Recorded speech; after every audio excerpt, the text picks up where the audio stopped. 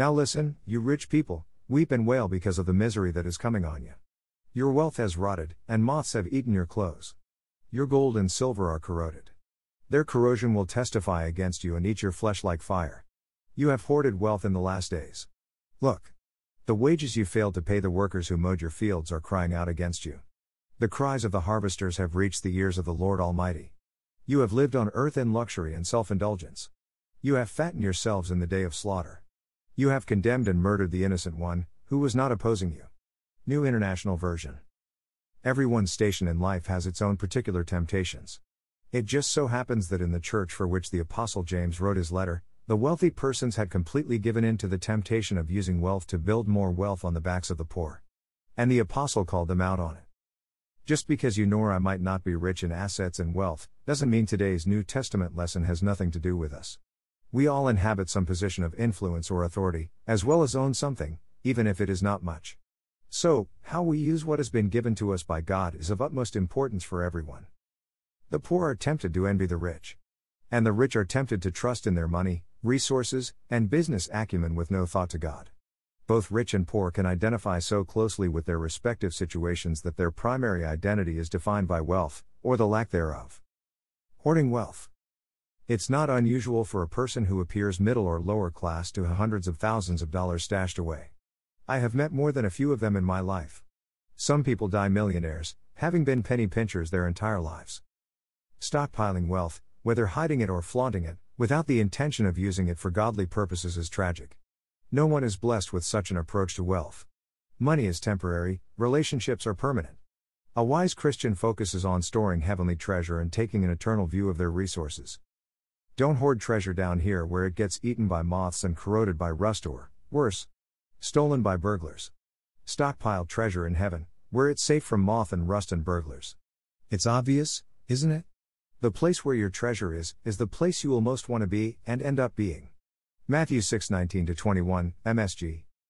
Fraudulent wealth. A person can become addicted to wealth, or so desire to be wealthy that they use illegal and dishonest ways of obtaining it and holding on to it. Withholding wages from workers is a crime, both legally and biblically. In the ancient world, and still in many places around the globe today, workers are paid daily, at the end of the day. To not receive their pay means their families will go hungry that night. Don't take advantage of poor or needy workers, whether they are fellow Israelites or immigrants who live in your land or your cities. Pay them their salary the same day, before the sun sets, because they are poor and their very life depends on that pay, and so they don't cry out against you to the Lord. That would make you guilty. Deuteronomy 24:14-15, Seb. Self-indulgent wealth. The one living completely for self is only building wealth in vain, like a hog being fattened for the slaughter. Daydreaming and fantasizing about possessing money for personal indulgence, at the expense of others, will not end well. Jesus said, "Be careful and guard against all kinds of greed." People do not get life from the many things they own.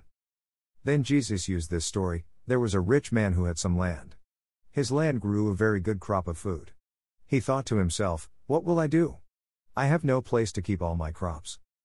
Then he said, "I know what I will do. I will tear down my barns and build bigger barns. I will put all my wheat and good things together in my new barns. Then I can say to myself, I have many good things stored. I have saved enough for many years. Rest, eat, drink, and enjoy life." But God said to that man, "Foolish man. Tonight, you will die. So, what about the things you prepared for yourself? Who will get those things now?" Luke 12:15-20, ERV. Murderous wealth. When the rich and powerful are so bent on accumulating and hoarding wealth, they step all over workers to get what they want. And the poor laborers possess neither the ability nor the authority to handle the injustice. They are helpless. By withholding wages and resources, or purposefully paying a non-living wage, the neglect puts people in poverty. Then, the poor struggle to survive.